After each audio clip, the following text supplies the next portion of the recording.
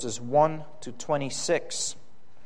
Acts 11, verses 1 to 26. Let us hear the word of God. And just before this begins, this is the preceding chapter is about Peter having seen this vision of the sheet with the animals in it, and then he is directed to go to Cornelius' household and preaches the gospel to them, what is a Gentile household. And the Holy Spirit falls on them, and he baptizes them. But then he goes back to Jerusalem, and the church of Jerusalem has heard what has happened at Cornelius' household, and that's where this chapter picks up in chapter 11. And the apostles and the brethren that were in Judea heard that the Gentiles had also received the word of God. And when Peter was come up to Jerusalem, they that were of the circumcision contended with him, saying, Thou wentest into men uncircumcised, and did eat with them. But Peter rehearsed the matter from the beginning, and expounded it by order unto them, saying, I was in the city of Joppa praying, and in a trance I saw a vision. A certain vessel descended, as it had been a great sheet, let down from heaven by four corners, and it came even unto me. Upon the which, when I had fastened mine eyes, I considered and saw four-footed beasts of the earth, and wild beasts, and creeping things, and fowls of the air. And I heard a voice saying unto me, Arise, Peter, slay and eat. But I said, Not so, Lord, for nothing common or unclean hath at any time entered into my mouth. But the voice answered me again from heaven, What God hath cleansed, that call not thou common. And this was done 3 times, and all were drawn up again into heaven. And behold, immediately there were 3 men already come unto the house where I was, sent from Caesarea unto me. And the Spirit bade me go with them, nothing doubting. Moreover, these 6 brethren accompanied me, and we entered into the man's house. And he showed us how he had seen an angel in his house, which stood and said unto him, Send men to Joppa, and call for Simon, whose surname is Peter, who shall tell thee words whereby thou and all thy house shall be saved. And as I began to speak, the Holy Ghost fell on them, as on us at the beginning. Then remembered I the word of the Lord, how that he had said, John indeed baptized with water, but you shall be baptized with the Holy Ghost. For as much then as God gave them the like gift as he did unto us, who believed on the Lord Jesus Christ, what was I that I could withstand God? When they heard these things, they held their peace and glorified God, saying, Then hath God also to the Gentiles granted repentance unto life. Now, they which were scattered abroad upon the persecution that arose about Stephen traveled as far as Phoenice and Cyprus and Antioch, preaching the word to none but to Jews only. And some of them were men of Cyprus and Cyrene, which, when they were come to Antioch, spake unto the Grecians, preaching the Lord Jesus. And the hand of the Lord was with them, and a great number believed and turned unto the Lord. Then tidings of these things came into the ears of the church which was in Jerusalem, and they sent forth Barnabas, that he should go as far as Antioch, who, when he came and had seen the grace of God, was glad, and exhorted them all, that with purpose of heart they would cleave unto the Lord. For he was a good man, and full of the Holy Ghost and of faith, and much people was added unto the Lord. Then departed Barnabas to Tarsus for to seek Saul. And when he had found him, he brought him unto Antioch. And it came to pass that a whole year they assembled themselves with the church and taught much people. And the disciples were called Christians first in Antioch. Let us now sing in response to this text, Psalter 204. Family, I am sure you're all very familiar with the Great Commission, right?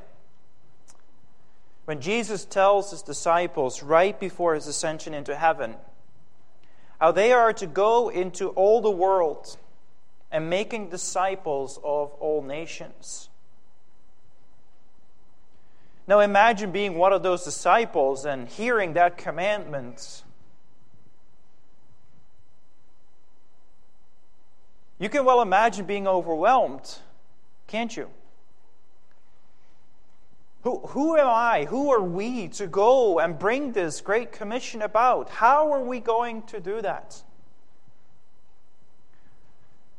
But as we well know, before Jesus sends them off into the world, he tells them first, go back to Jerusalem and wait for the Holy Spirit to come. And so they do, and they go back to Jerusalem. And the next thing that we read in the book of Acts is Pentecost, when the Holy Spirit came down in power and manifested himself. And there's two things that the Spirit here is communicating. First of all, he is affirming that great commission. By saving 3,000 souls on this feast of the first fruits, he is indicating that there's going to be a much greater harvest still, a harvest that would expand far beyond the borders of Israel and indeed go to all the corners of the earth. But what the Holy Spirit is also communicating in these miracles, in the tongues of fire and in the speaking of different languages, he is saying to the church, I am with you. I am going to empower you to bring about that great harvest. You do not have to go out there in your own strength. So that the church of Jerusalem understood. But how were they going to bring about this great commission? That was something where there was still quite a bit of confusion. How do we know that? Well, we read about this church in Jerusalem. What was so prevalent still was this Old Testament emphasis on drawing in the Gentiles. They were supposed to be this peculiar community that was greatly blessed of the Lord, so that the surrounding nations, the surrounding Gentiles, could look at them and desire to be part of that community, and desire to have that God to be their God as well. But in order to become part of that community, those Gentiles essentially had to become Jews.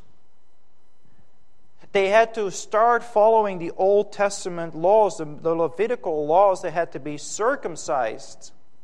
And indeed, in those days, there were Gentiles who had taken those steps. And they had become Jews, and they would be referred to as proselytes. But is this how the Great Commission was going to come about? By going into this world, by making disciples and turning them into Jews? Because that's not what we're doing today. So the question is this: what was it that would eventually turn a Jewish religion into a Christian church as we know it today? And as we'll see this evening, is the church of Antioch will come to reveal unto us how. And as they reveal this unto us, we also come to see, indeed, how that great commission was going to be brought about. And how that still applies to us this evening. So our text is Acts 11, verses 19 to 26. And this is the passage about the church in Antioch reaching out to the Gentiles. And I'm not going to read this right now again, but we'll be following this passage really closely. So I can recommend that you keep your Bibles open as we go through this text. So our theme for this evening is from Judaist sect to Christian church. And by Judaist sect, I do not mean that the early Christians, the followers of Jesus, were really a sect. But this was the label that was put upon them by the Jewish community. They called them Nazarenes, followers of Jesus.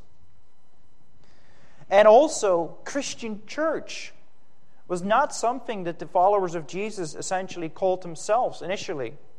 It was a label. It was again a label that was put upon them by the community abroad, the outside community. So here we see from Judaism sect to Christian church with 3 points. The initiative to evangelize the Gentiles, blessed. We will see this from verse 19 to 21. Secondly, the work of the Spirit among the Gentiles, recognized, verses 22 to 24. And thirdly, the Christian church established, verse 25 and 26. So first of all, we see the initiative to evangelize the Gentiles, blessed. So what exactly had happened? We need to take a closer look at the events that preceded what we read in our passage. Children, I'm sure you're all familiar with the story about Stephen, the deacon who went out to preach. And the Jewish authority were so angry with him that they stoned him to death. And right after that, there was a great persecution. And a lot of the early believers were now leaving Jerusalem and even going outside of the boundaries of historical Israel. And by God's providence, essentially, they ended up in Gentile areas. We read about Phoenicia, which is modern-day Lebanon, and Cyprus, and Syria, and Antioch. What we also read preceding to our passage is Peter. Peter, who had this vision of this sheet with the animals in it that was lowered in front of him, and he heard the voice, and it tells him to eat of it, and he doesn't quite know what to do with it. But then he gets called to go to Cornelius' household. Now, Cornelius was a Gentile, a Roman, and he was not a proselyte either. So Peter goes to his house, something which, according to Jewish rituals, he was not supposed to do. But the Spirit tells him, don't doubt it, Peter, go. And he goes to the house of Cornelius, and he preaches the gospel to his household, to his family, and he sees the Holy Spirit descending upon these people, and he's so impressed that he immediately baptizes them right there and then. And then Peter gets called back to Jerusalem. Peter, there comes a question out of the church. Peter, what were you doing there? And then, of course, Peter gives his testimony about what happened. And essentially, he's saying, the Holy Spirit was driving me to do this. Who am I to object? And as the church in Jerusalem hears these words, hears this testimony, they draw this incredibly important and magnificent conclusion, as you can read in verse 18. When they heard these things, they held their peace and glorified God, saying, Then hath God also to the Gentiles granted repentance unto life. This is a momentous moment in the early church when they recognize this. But then our passage goes back to, then we arrive at our passage, and the story now goes back to these believers who have been driven out of Jerusalem, out of Israel, and here they are in Phoenicia, and they are in Cyprus, and some of them have come as far as Antioch. And wherever they go, they are preaching the gospel. They're not sitting around and complaining about the fact that they've been driven out of their homes and out of their families, and they've lost their jobs and friends and family members. And no. Okay, so we've arrived in this new place. Now let's preach the gospel right here. But they were preaching to the Jews only, is what we read in verse 19. But then in verse 20, something changes. Here we see how Hellenistic Jews began to preach Christ to the Gentile Greeks. Read with me in verse 20. And some of them were men of Cyprus and Cyrene, which when they were come to Antioch spake unto the Grecians, preaching the Lord Jesus. So some of the people that were being persecuted, some of the early believers that came to Antioch were Hellenistic Jews. Hellenistic Jews means Greek-speaking Jews. So these were Jews, ethnic Jews, but not those who had been born and raised in the country of Israel, but outside of it, in the diaspora. Here, there were men of Cyprus, men of Cyrene. Cyrene is North Africa.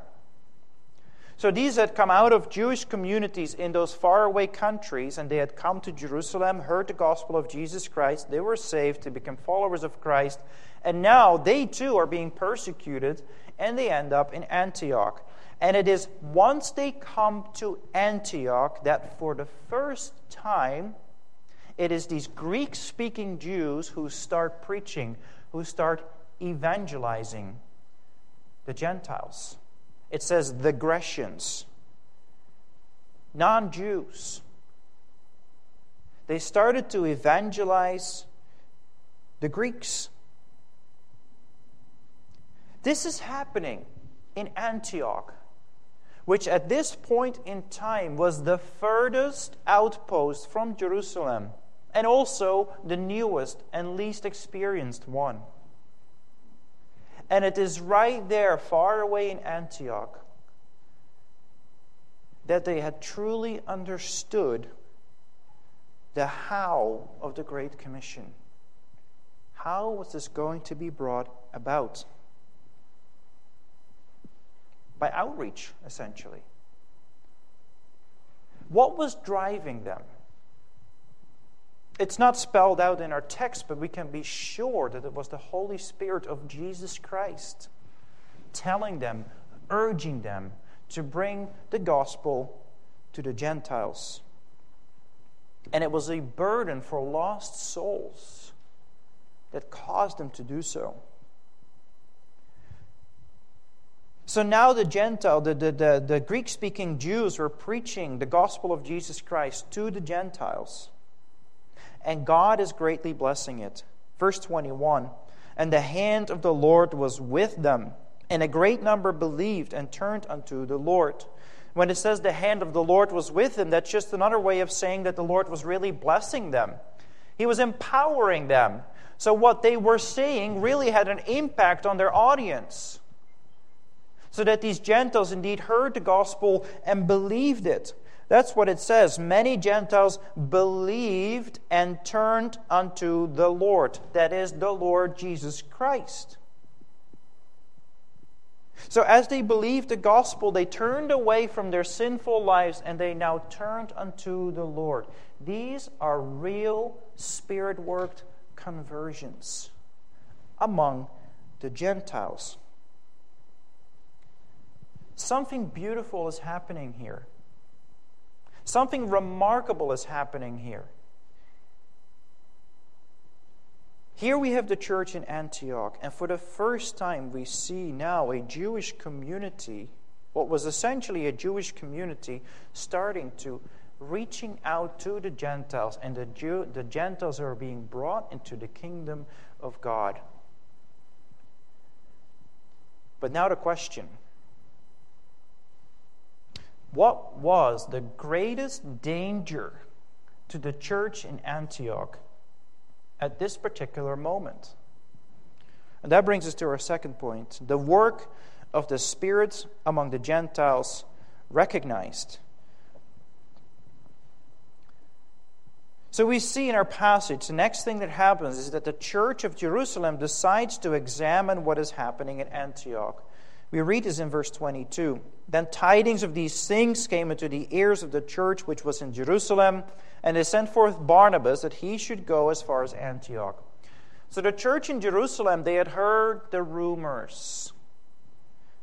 They had heard the rumors of what was happening in Antioch, how the Gentiles were being reached out to, how the Gentiles were being evangelized and brought into the church.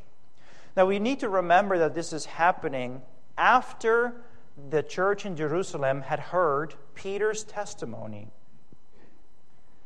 And after they had drawn the conclusion that God had granted repentance unto the Gentiles. So they seemed to be not too concerned, but nevertheless, they send Barnabas. And Barnabas is to go to Antioch.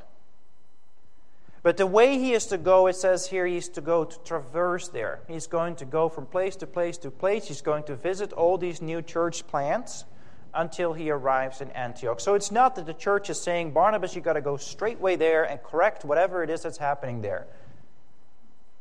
No, they sent him indeed to check.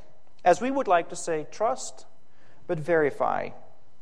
But he sent, nevertheless, to go to Antioch. But then Barnabas arrives in Antioch.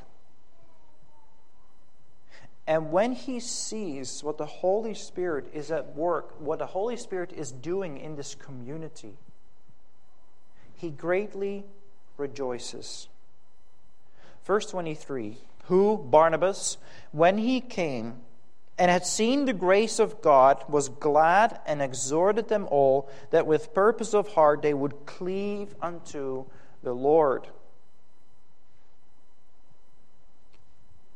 So first of all, when Barnabas had seen the grace of God, Barnabas recognized the grace of God among those Gentiles. Now, don't read over that too quickly. Barnabas might have been a Greek-speaking Jew, but he was nevertheless a Jew who was born and raised in a Jewish community. In these Old Testament rituals and religion. And for Barnabas now to enter into this community and to see, as it were, in the pews, all of a sudden, these aliens, these complete strangers, these foreigners, these different-looking people, he had to peer through his Jewish bias in order to recognize that God was indeed at work among those strangers who no doubt had come in with almost no knowledge about the whole Old Testament, whose confessions of faith must have been very rudimentary, very simple. But Barnabas nevertheless somehow recognized that it was the work of God. He saw genuine Spirit-worked faith among those Gentiles. And he recognized how God was beginning to fulfill His promises that the gospel would go out to all the nations. He recognized it. And once he recognizes, he greatly rejoices. And this, again, I would argue, is the highlight of this passage. That when he saw the grace of God among the Gentiles, he rejoices. There was no jealousy in Barnabas' heart when God now started to speak to people from outside his community. Could it really be that God would work among these strangers? Barnabas saw it, and he was exceeding glad. And then he recognizes his task.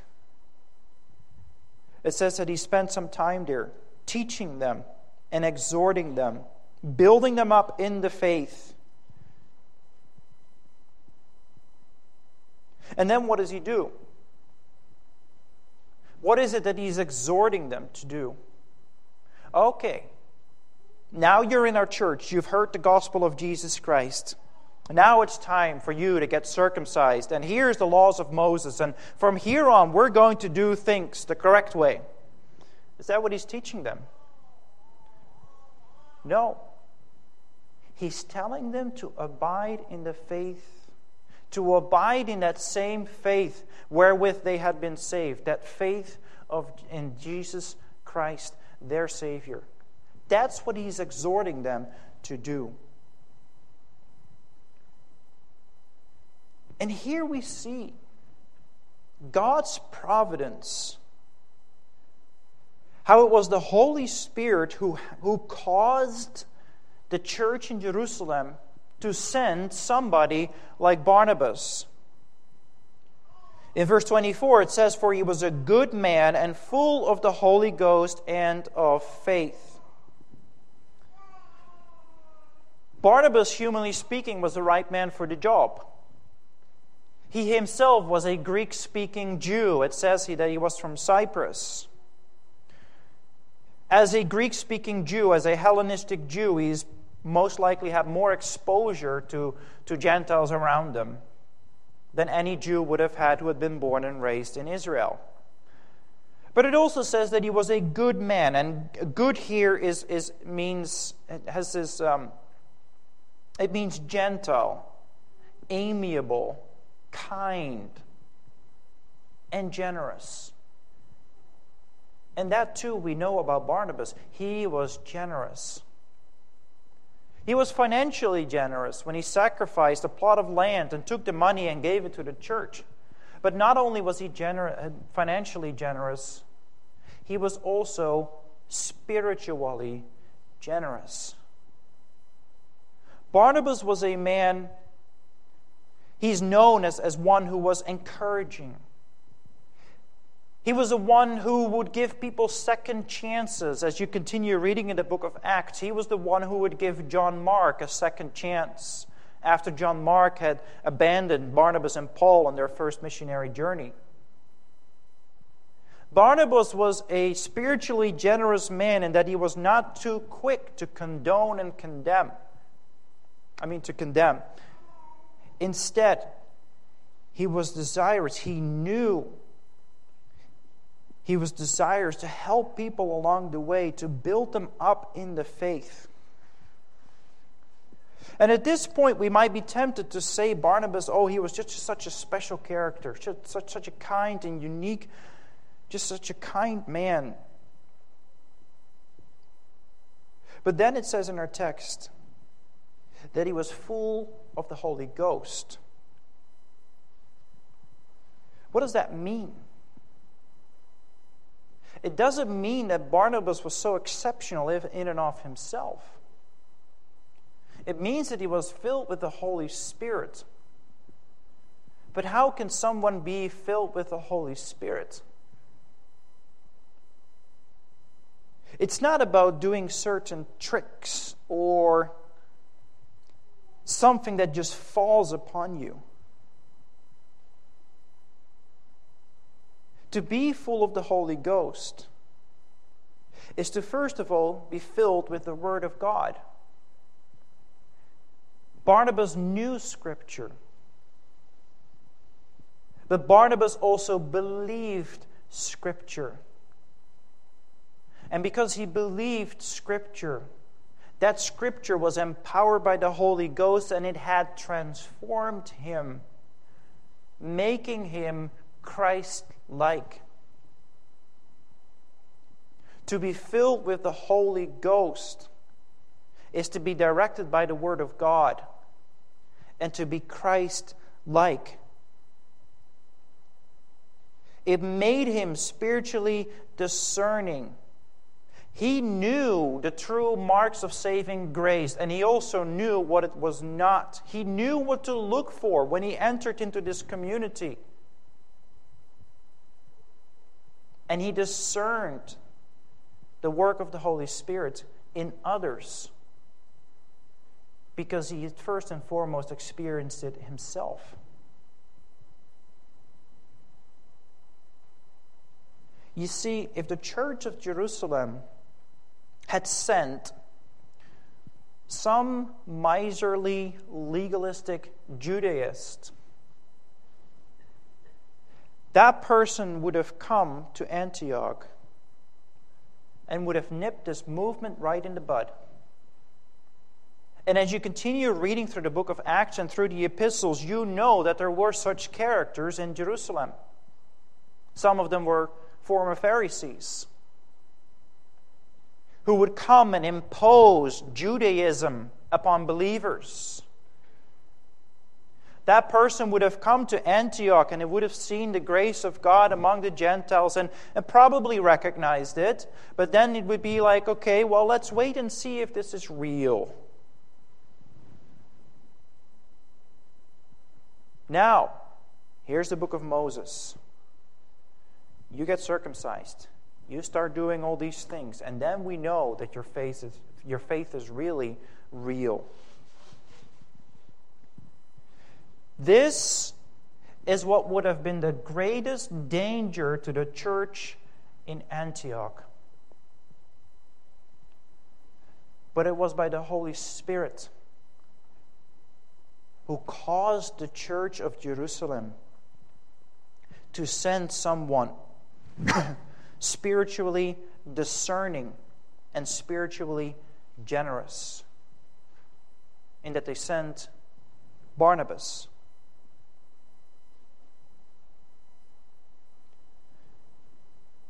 So then the next question is, what is that spiritual generosity going to do? How is that going to make a difference in the church as this church continues to grow? And that we will see in our final point, the Christian church established. So we see that after Barnabas had arrived and he'd been teaching this church for a little bit, more Gentiles were continuing to be added unto the church. In verse 24 we read, in the second part of the verse, and much people was added unto the Lord. So this church has now benefited from Barnabas' exhortation, from his teaching.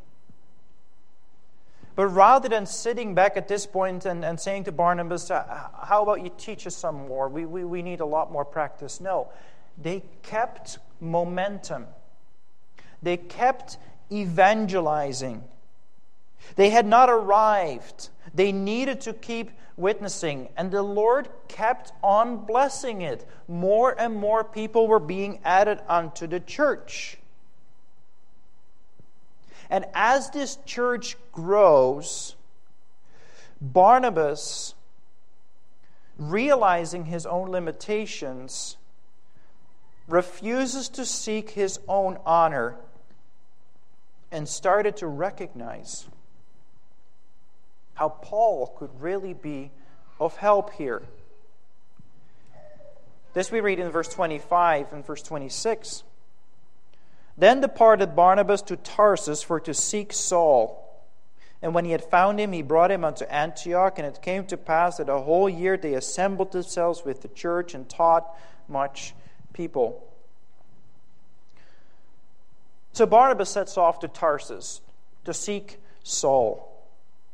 And the word that's being used here is really a seeking all over the place. And it seems that from the letter to the Galatians, we later can pick up that when Paul went to Tarsus, he actually went to the region there. And most likely he was going around preaching the gospel in the synagogues. So Barnabas had a hard time finding him. He was chasing him all over the region. He knew Paul. Barnabas had introduced Paul to the church community in Jerusalem. He knew Paul's background. He knew Paul's intellectual capacities. He knew Paul to also be a Hellenistic Jew, a Greek-speaking Jew. But most importantly, Barnabas must have recognized the fact that the Lord had called Paul, or Saul, to become an evangelist to the nations, to the Gentiles. And now this is exactly what's happening in Antioch. The Gentiles are being evangelized. So Barnabas remembers Paul. He needs to be here. He needs to work here. So he starts seeking him. And he seeks him all over. Now, halfway during that journey, Barnabas could have said, that's enough. I can't find him. I'm going back home. I'm going back to Antioch. Had Barnabas done this at this point, he would have been the sole authority in that church in Antioch. He would have been the most important man. But Barnabas was not seeking his own honor. He was seeking to fulfill the needs of the congregation. and therefore he wanted Paul to be there, and he would not give up until Paul had arrived. So he finally finds him, and he brings him into Antioch, and together, we read in our text, they were ministering to the church, teaching them and exhorting them. Together. It's also not that Paul then comes barging in and immediately claims authority. No, they were serving the church together. We see here again Christ-like leadership to a young and zealous church. And it is in these circumstances that they were teaching the church for about a year that the church is starting to become established. They grow. They start to gather on regular basis. They started worshiping together. And as they do so, and as they're growing, now they start to become visible to the society around them. And it is at this point that we see from a passage that the first Christian church was established in Antioch. In Antioch, where this whole movement had begun with outreach to the Gentiles. The disciples were first called Christians in Antioch, is what we read. Now, why is that so important? Why is that so significant? Well, you take a look at the society. This ancient society was very hierarchical. It was a class society. And it is in this class society that all of a sudden you have this group of people. It's a motley crew of people from all walks of life.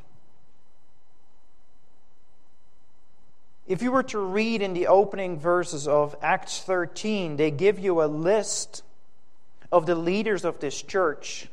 It shows Barnabas and Saul, but also Simeon Niger. And as his name suggests, the man was most likely from sub-Saharan Africa, meaning he was black. Then there is Lucius of Cyrene. We might have been from Cyrene, but his name is a very Latin Roman name, meaning he was most likely an ethnic Roman. And then we read about Manaen. Manaen was a relative to Herod. He was royalty. That's the leadership of this church. You could look at this group of people and you try to put a label on it. Who are they? Well, they're no longer a club of the Jews because they are now including Gentiles. They cannot be a club of the socially oppressed because here is Herod's relative in this church, royalty. It can't be exclusively about slaves or about free or about Roman citizens or about Greeks or highly educated or blue-collar people. They couldn't find a label for them. And not only so, here's this group of people in this class society. Now, in this society, if you were from different classes, you would not associate with one another. Romans and Greeks did not associate with Jews or the other way around. Slaves would not associate with the free. But here's this group of people, and somehow they all get together, and they all get along, and they all love each other. What was the glue that kept these people together? It was to the astonishment of this segmented and hierarchical society. And they gave them the label Christian. Little Christs is what that literally means. It was not common to give to assign labels of religions to groups of people in this day and age. Because the Romans tried to do everything to mingle religion because they were afraid of uprisings. And yet here you have a group of people that is named not only after their religion, but especially after the one thing that they had in common, namely the leader, Jesus Christ. That was the one thing that they had in common. And yet that was the very thing that glued them together, that made them to love one another, even though they were from completely different walks of life.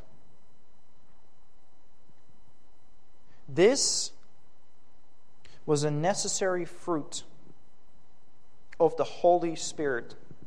This group of people, they weren't pursuing diversity for the sake of diversity, but with their burden for soul, they were evangelizing other people indiscriminately, whether you were Jew or Gentile, rich or poor, free or slave, Roman or Greek. It didn't matter. They were all souls that had to be reached for the kingdom of Jesus Christ.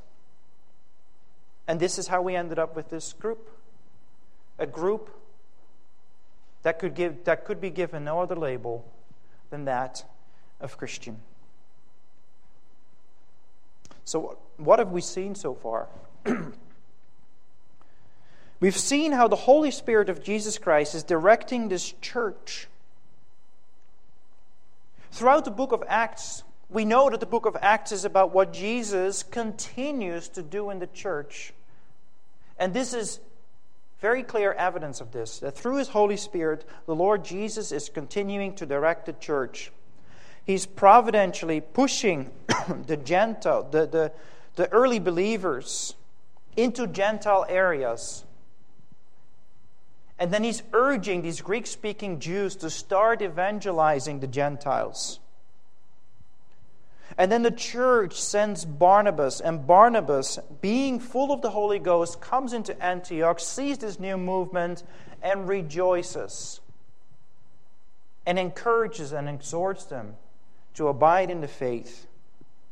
And then as the new disciples are being strengthened by Barnabas and Paul, they continue to witness in the society, and as a result, you have now a Christian church.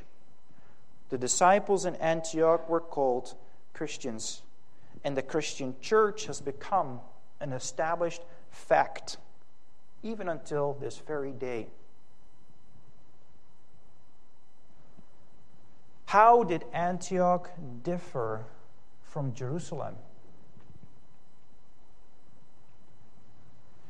Jerusalem questioned Peter's actions. And as you read through the rest of the book of Acts and you read through the epistles, you see how it is particularly in Jerusalem that the struggle against legalism and Judaism persists.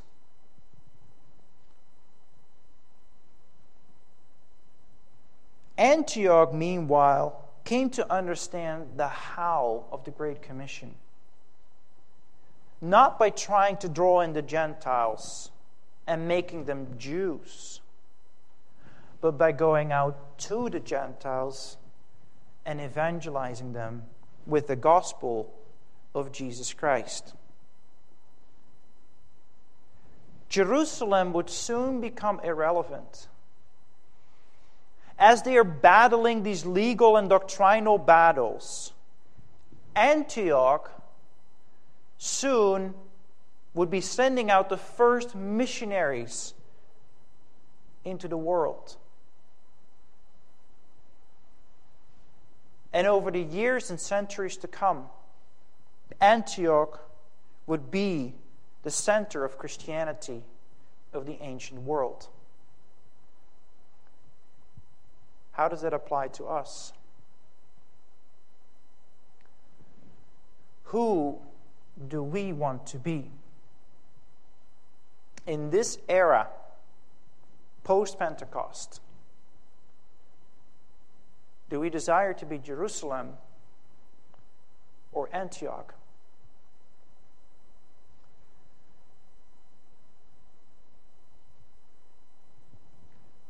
When you read a passage like this, as a professing believer, does it stir your heart when you see the kingdom of Jesus Christ grow in this manner? Would you wish to have the boldness of these early evangelists who for the first time started to reach out to these aliens, to these foreigners, to these strangers? I'm jealous of that spirit. What about you? And would you not wish to have that Christ-like, loving character of Barnabas, the encourager, who recognized the true marks of grace, who was so spiritually generous, who was not quick to condemn or to keep people at an arm's length until they would first prove their faith, but instead embraced them as brothers and sisters in Christ? And do you wish for your church to be such a manifestation of Christian love? Which I do believe is manifest here, by the way. But would you look at this church in Antioch and desire for us to continue to grow in that direction?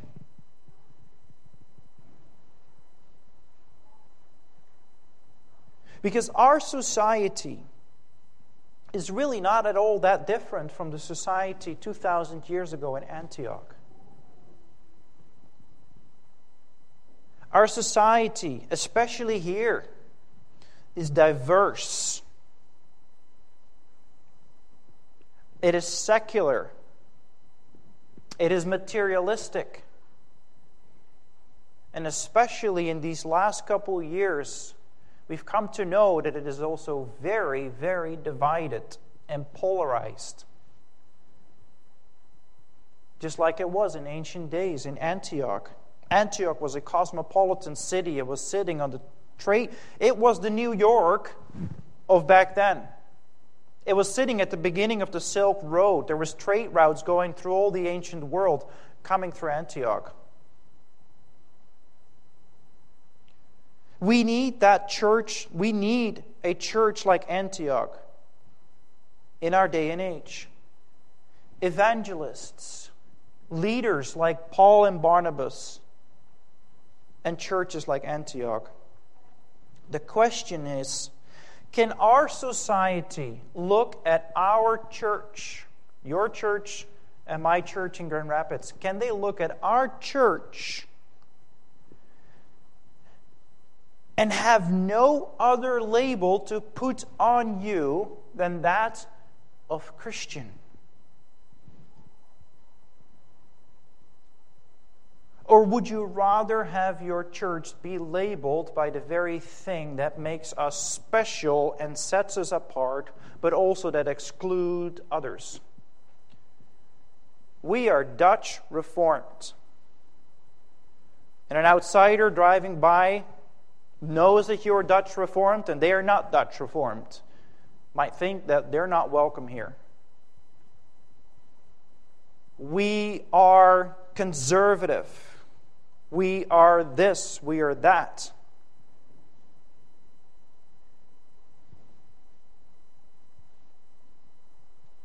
Or do we desire our church to be a Christian church like Christ,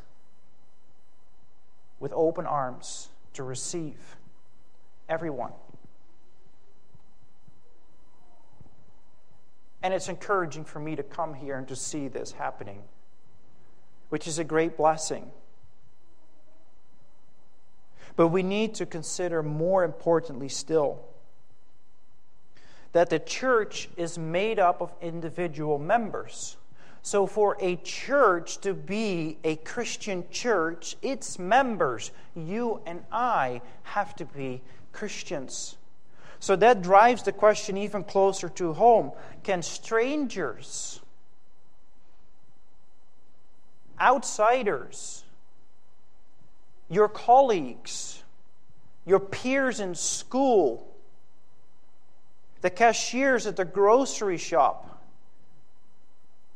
can these outsiders look at you and being able to put but one label on you? There goes a Christian. Can that be said of us? That we're not first and foremost conservative, Republicans, Dutch Reformed, or whatever it is that we like to identify ourselves by. Can the world look at us and see, first and foremost, there goes a Christian, a little Christ? That is extremely challenging, isn't it?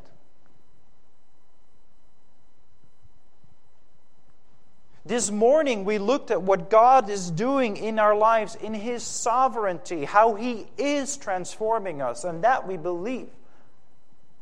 But this night, this passage is telling us, and it's pointing us to our responsibility.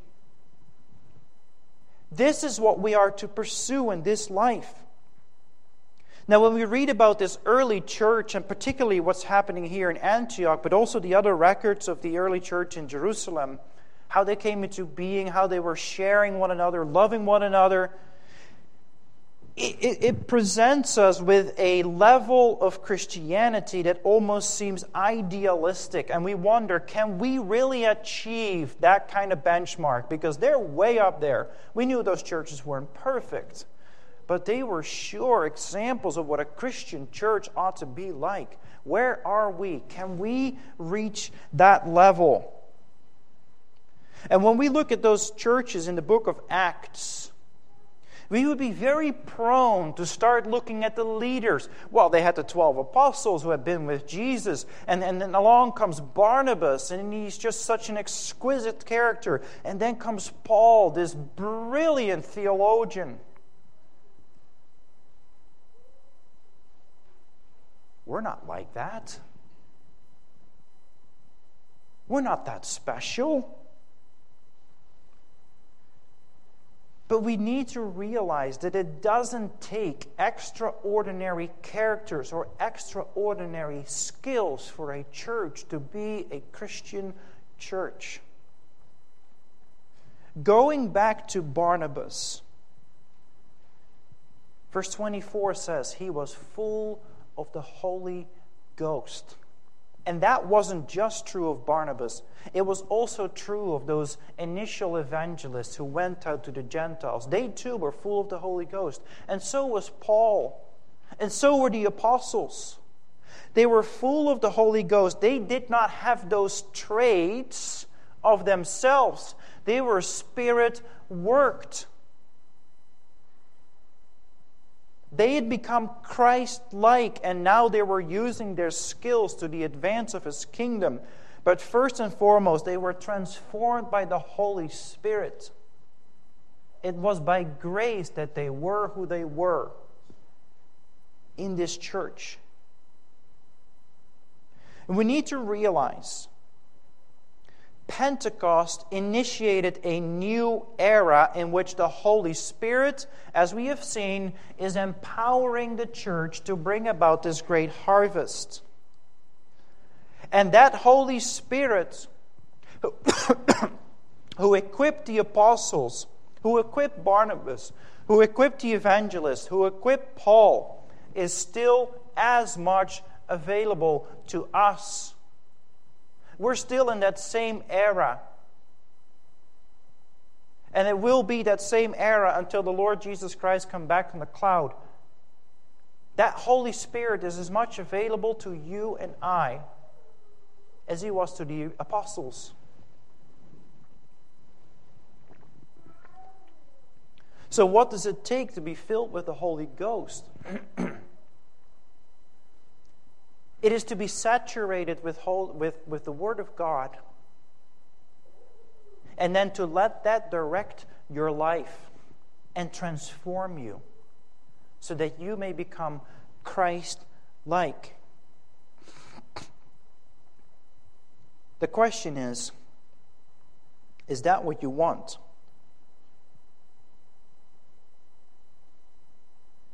Do you desire to be Christ-like? Do you desire to be bold, to be spiritually generous and loving, having that burden for souls? Then we need to seek to be filled with the Holy Spirit. How do you do that?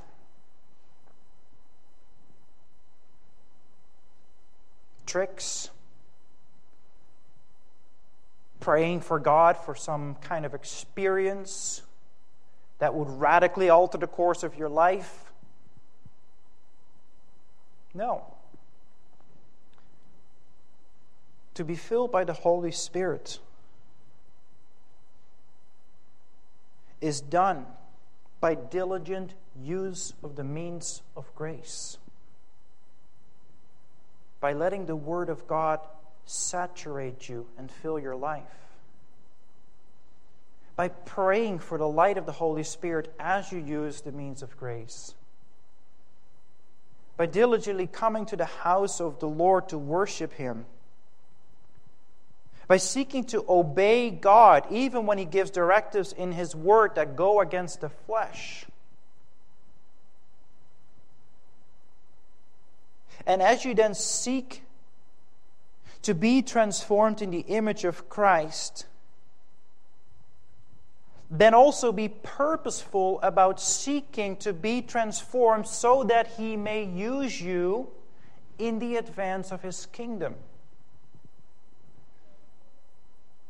Praying to the Lord that He would equip you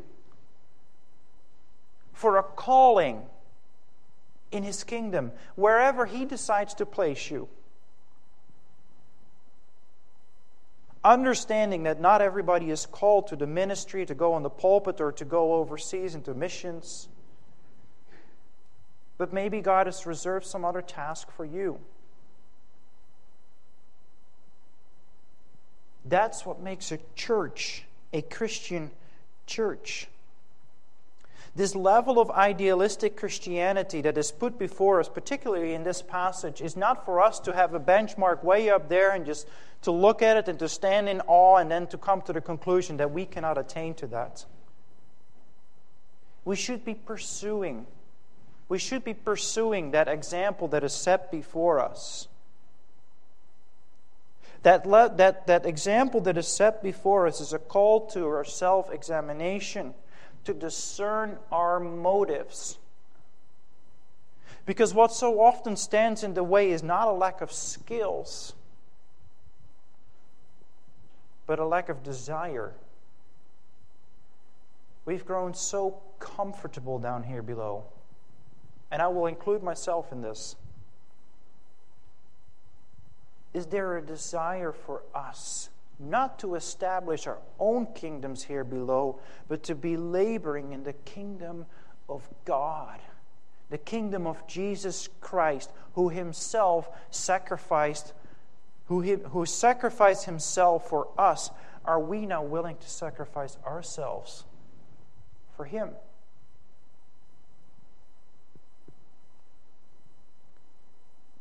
This is about His kingdom and not ours. And it is for that reason that we are called upon to sacrifice our life, a living sacrifice to Him. To come out of our comfort zones, to make sacrifices, to sacrifice our pride, our egos,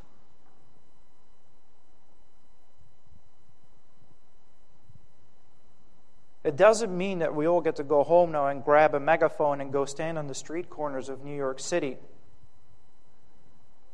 Where we need to begin is with ourselves. We need to seek to be transformed into the image of Jesus Christ, praying that He would use us in His kingdom so that the day may come when He sees it fit for you to go out to your respective position, that you may be ready to be a witness for Him. That's my prayer for myself, and I hope it's your prayer for you as well.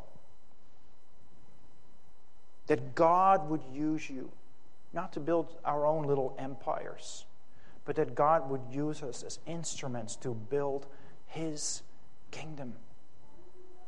Because if that is not your desire at all, then ask yourself whether you be in the faith or not.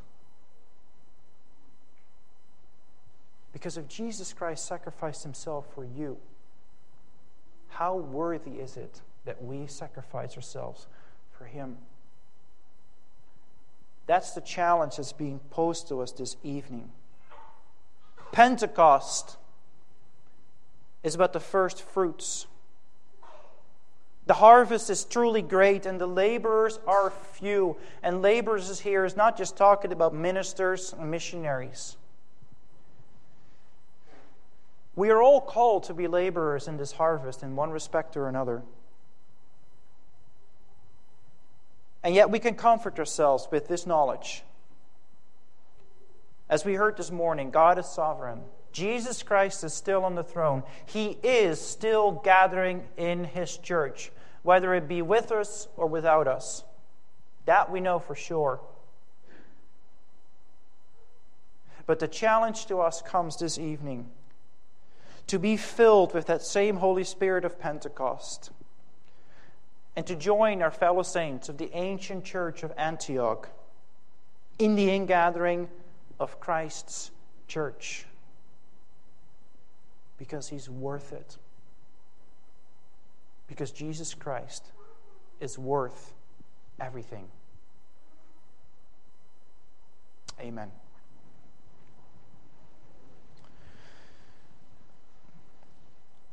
Lord God and Father in heaven, Lord Jesus Christ, we've been presented, Lord, with the truth, with the example that is placed before us of the early church. We know, Lord, that in and of themselves they were not special. You equipped them, strengthened them, caused them to be witnesses of Christ. We pray, Lord, that Thou wouldst work among us in similar fashion. That a revival would begin again among us. Lord, help us to sacrifice our lives. Confessing, Lord, that we so often neglect this great task to build the kingdom of Christ because we're so busy building our own kingdoms. Stir us, O Lord, by Thy Spirit. Make us more Christ-like, that we may honor Thee by being Thine ambassadors here below. Father, wilt Thou please be with us for the remainder of this week? Wilt Thou keep us safe, give traveling mercies, especially also for those who are traveling on vacation. Help us, O Lord, to live out these realities wherever we are. And Lord, wilt Thou take none of us away unprepared to meet Thee. Cleanse us again, O Lord, from our sins, even during this worship service. And bless Thou Thy word unto our hearts, to the glorification of our Lord and Savior and King, Jesus Christ. In whose name we pray. Amen.